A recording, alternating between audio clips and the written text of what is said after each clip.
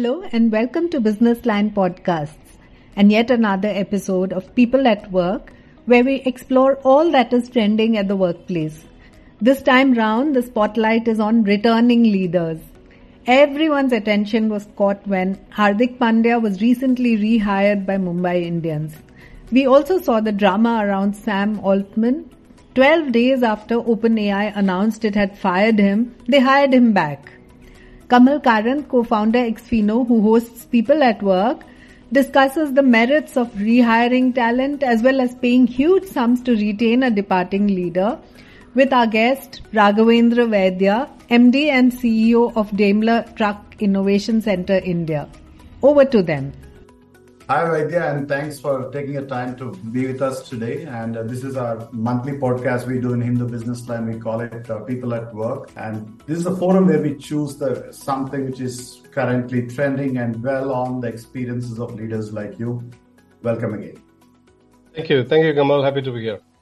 So, Raghavendra, we were dwelling on some of the recent happenings around people getting rehired. Hardik Pandya was one case where we said, what's happening? And I know you're a cricket fan, I am, and followed that closely. And of course, everything that went around OpenAI and how people got retained. And from your experience, wanted to understand, have you rehired or retained senior leaders in your career? And if so, what has been your criteria to do so? And a fun question, have you been retained ever before? Okay, I will park the second part for the question for later. Yes, I have rehired talent leaders, people who used to work for my team and then they left for a variety of reasons, and I have rehired. And I think it's the same thing. It's not any different when we hire leadership. It's about the fitment to the role. It's about, is the role right for the person? Is the person right for the role? And one additional thing when we rehire is we have a little bit more information, right? From the previous experience, we know about the person a little bit more, which can work for and against the person because, if the gap between losing the person and rehiring is a couple of years, a lot happens to leaders in a couple of years, right? And that we can only speculate what happens or find out through interviews and referrals, but we kind of know the person, right? And when I rehire the person, it's about what role I'm hiring for, and is the person the right one to fit into that role? And sometimes we also need to bring back the context, the tribal knowledge the person left the team with, and that could be an added bonus. And all of these things have played their role in when we rehire people. According to me, the complications of rehiring people are if they come back to the same team at a higher level. Yes, there are people dynamics we need to take care of. And I think the process of that rehiring is more about explaining the change in context and why we have contacted them for that position and having a very open dialogue on, do you really want to come back? This is the context. This is why we are talking to you. Do you really want to come back? If you don't, it's perfectly fine. It's great because both of us have more information. I think the process has to be absolutely clear and open, which I think could not be the case when we are hiring from open market, unknown people. It is never the same, right? I think that way rehiring has its ups in terms of advantages, and it also has its disadvantages. But I think if done well, rehiring can really, really accelerate two things. One is the person might hit the ground running if we do it right. And the second is that, organization accepts the person in a much better way. And it's about what we know and less about what we don't know. But it can also boomerang where the organization certainly does not accept the person, or the person feels like, oh my God, why did I come back? Personally, for me, it hasn't happened. My rehiring has been very successful, but it's absolutely based on mutual trust, open dialogue during the hiring process, and understanding the fitment of the person and the role. Done right, it could be a great accelerator for leadership hiring and assimilating them into the organization. Coming to your other question, was I rehired? No. Was I retained? I would say yes.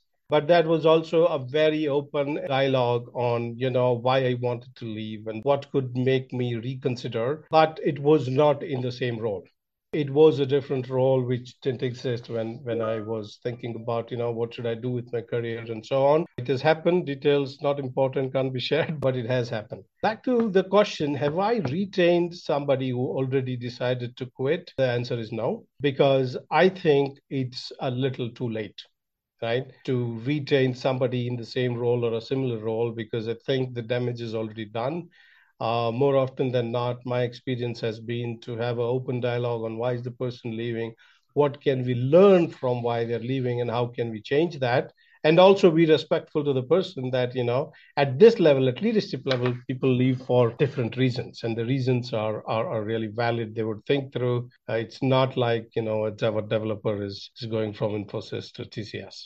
Got that right there. Got it. And I'm writing a column this week on the return of the prodigals. And one of the things that lines of mine is that I've facilitated so many rehiring and retainings, which is on my own personal watch.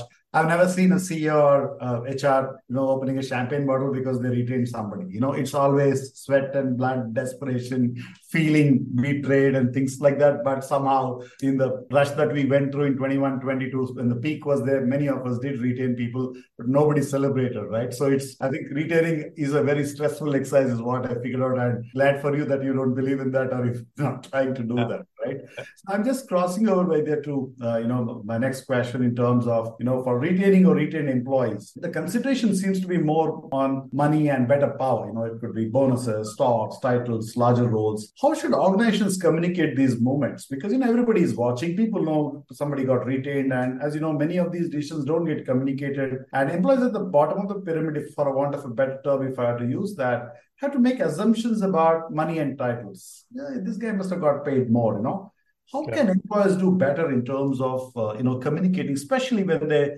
retain or rehire leaders? Yeah, I think the biggest challenge in communication is to the peer group of the person who's retained or rehired, because that's where the material impact is felt, right? And I know, we try to keep this under the wraps. We don't discuss that somebody has left and is retained, but I don't think it remains a secret. I think the communication channels are very, very active in these cases, and people get to know.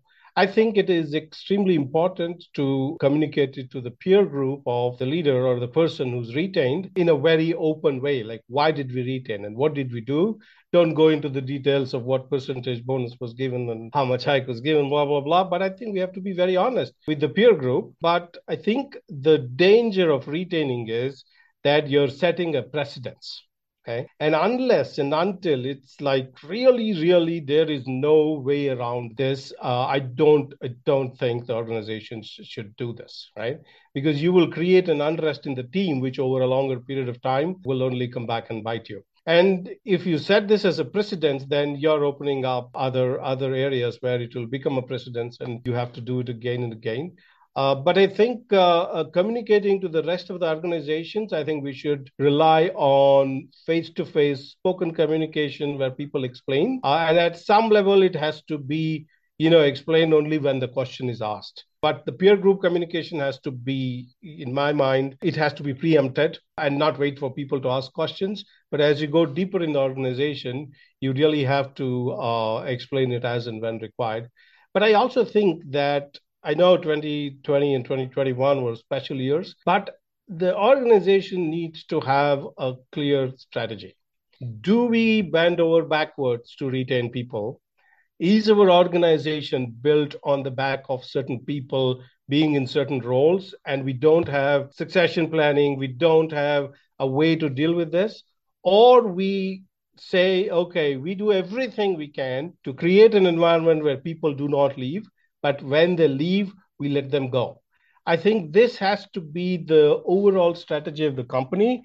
And I would say 9 out of 10 times you got to stick to it, right? There is always disruption. Doesn't matter who leaves, what level, which person, there's always disruption, but the companies have to really, really understand how to deal with it. And you need to have a strategy which is part of your culture.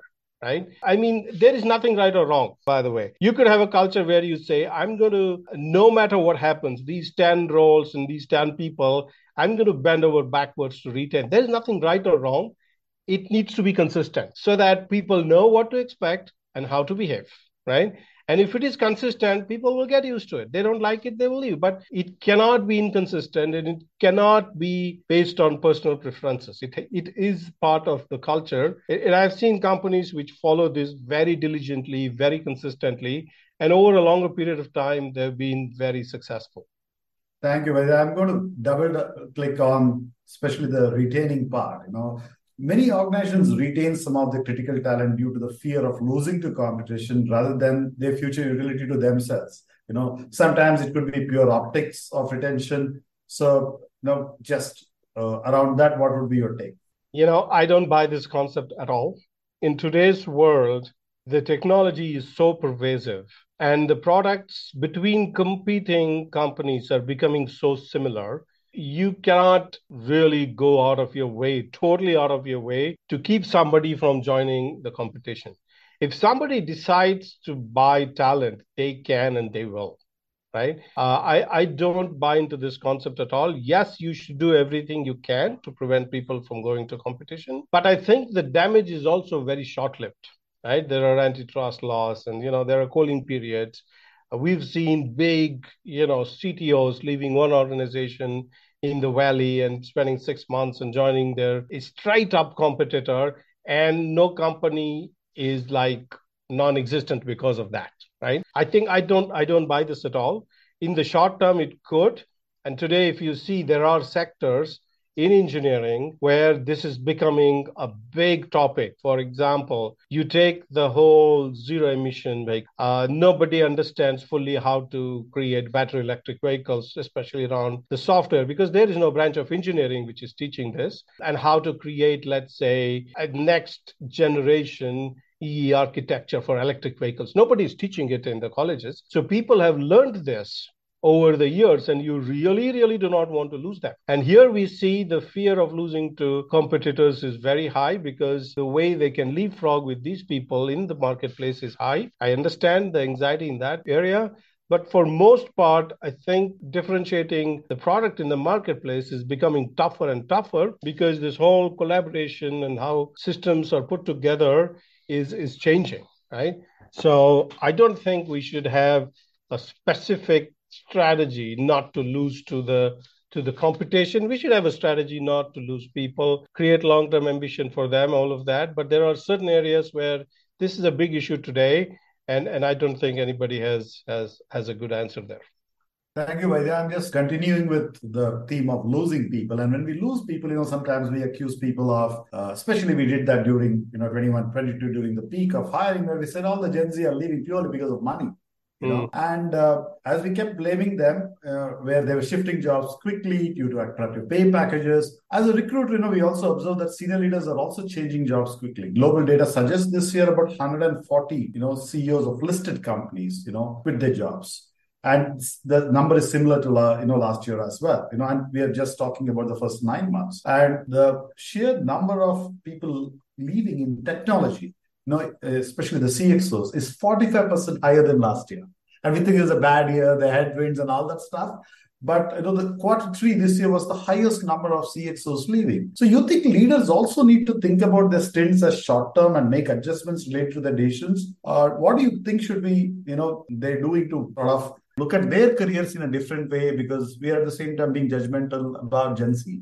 Yeah. I think what is happening in the recent years, and we have seen a result of that in the last couple of years, or like you got it just the quarter that's just gone by. I think 2 or 3 things. One is that it has got to do with how the hiring is happening for CXOs and how CXOs are looking at their role. I think back in the days, it used to take a very long time to make an impact at a CXO level, right? You make a 5-year plan, you execute it, and at the end of 5 years, you say, yes, I killed it, and here is the impact on the organization.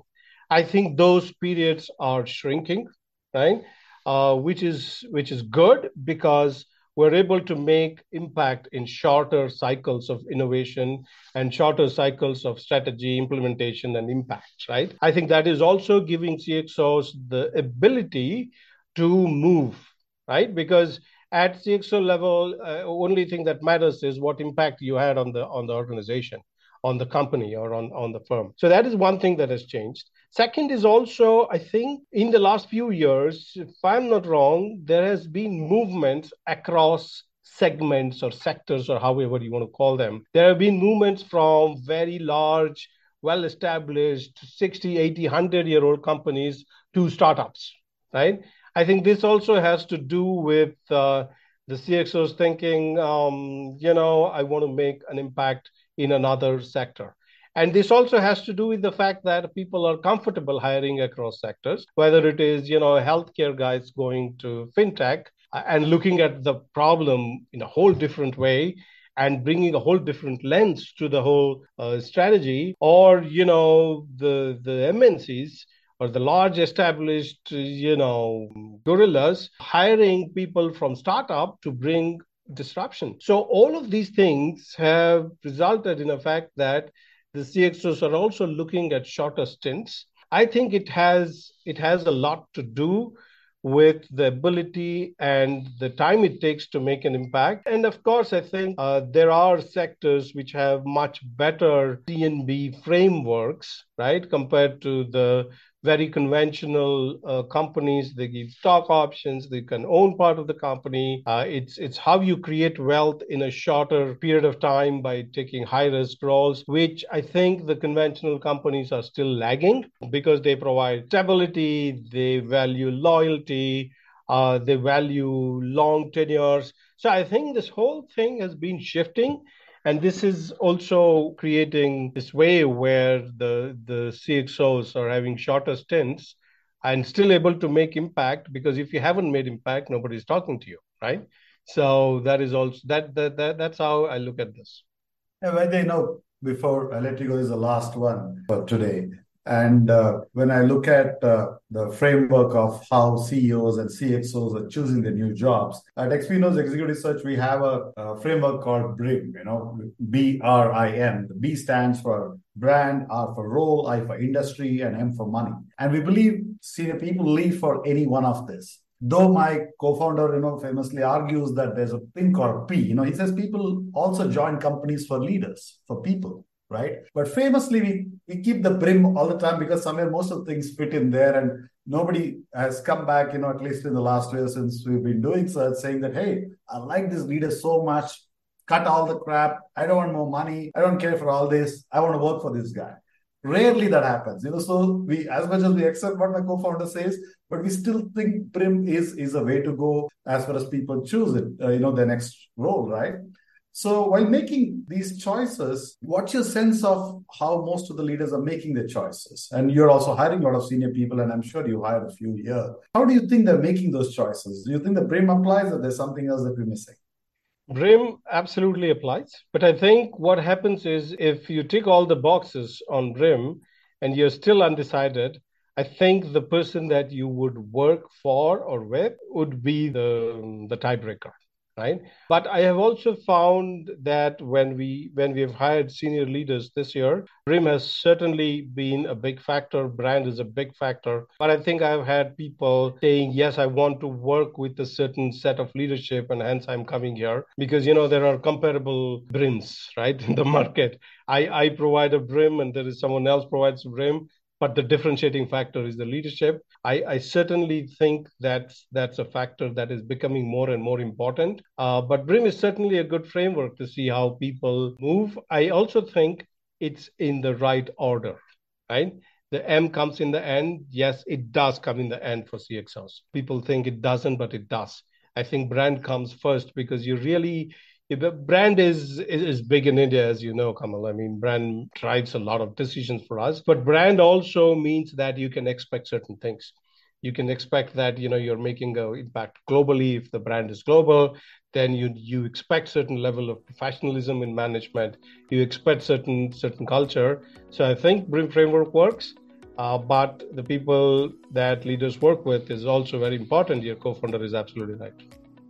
Thank you, Vaidya, for your time. And, this is an interesting topic and we can go a long time on this. And I think brand, role, industry, money, and, though we say that it comes in that order, when it comes to senior leaders, we've seen that many of these things are broken down and we get to the stage of money, right?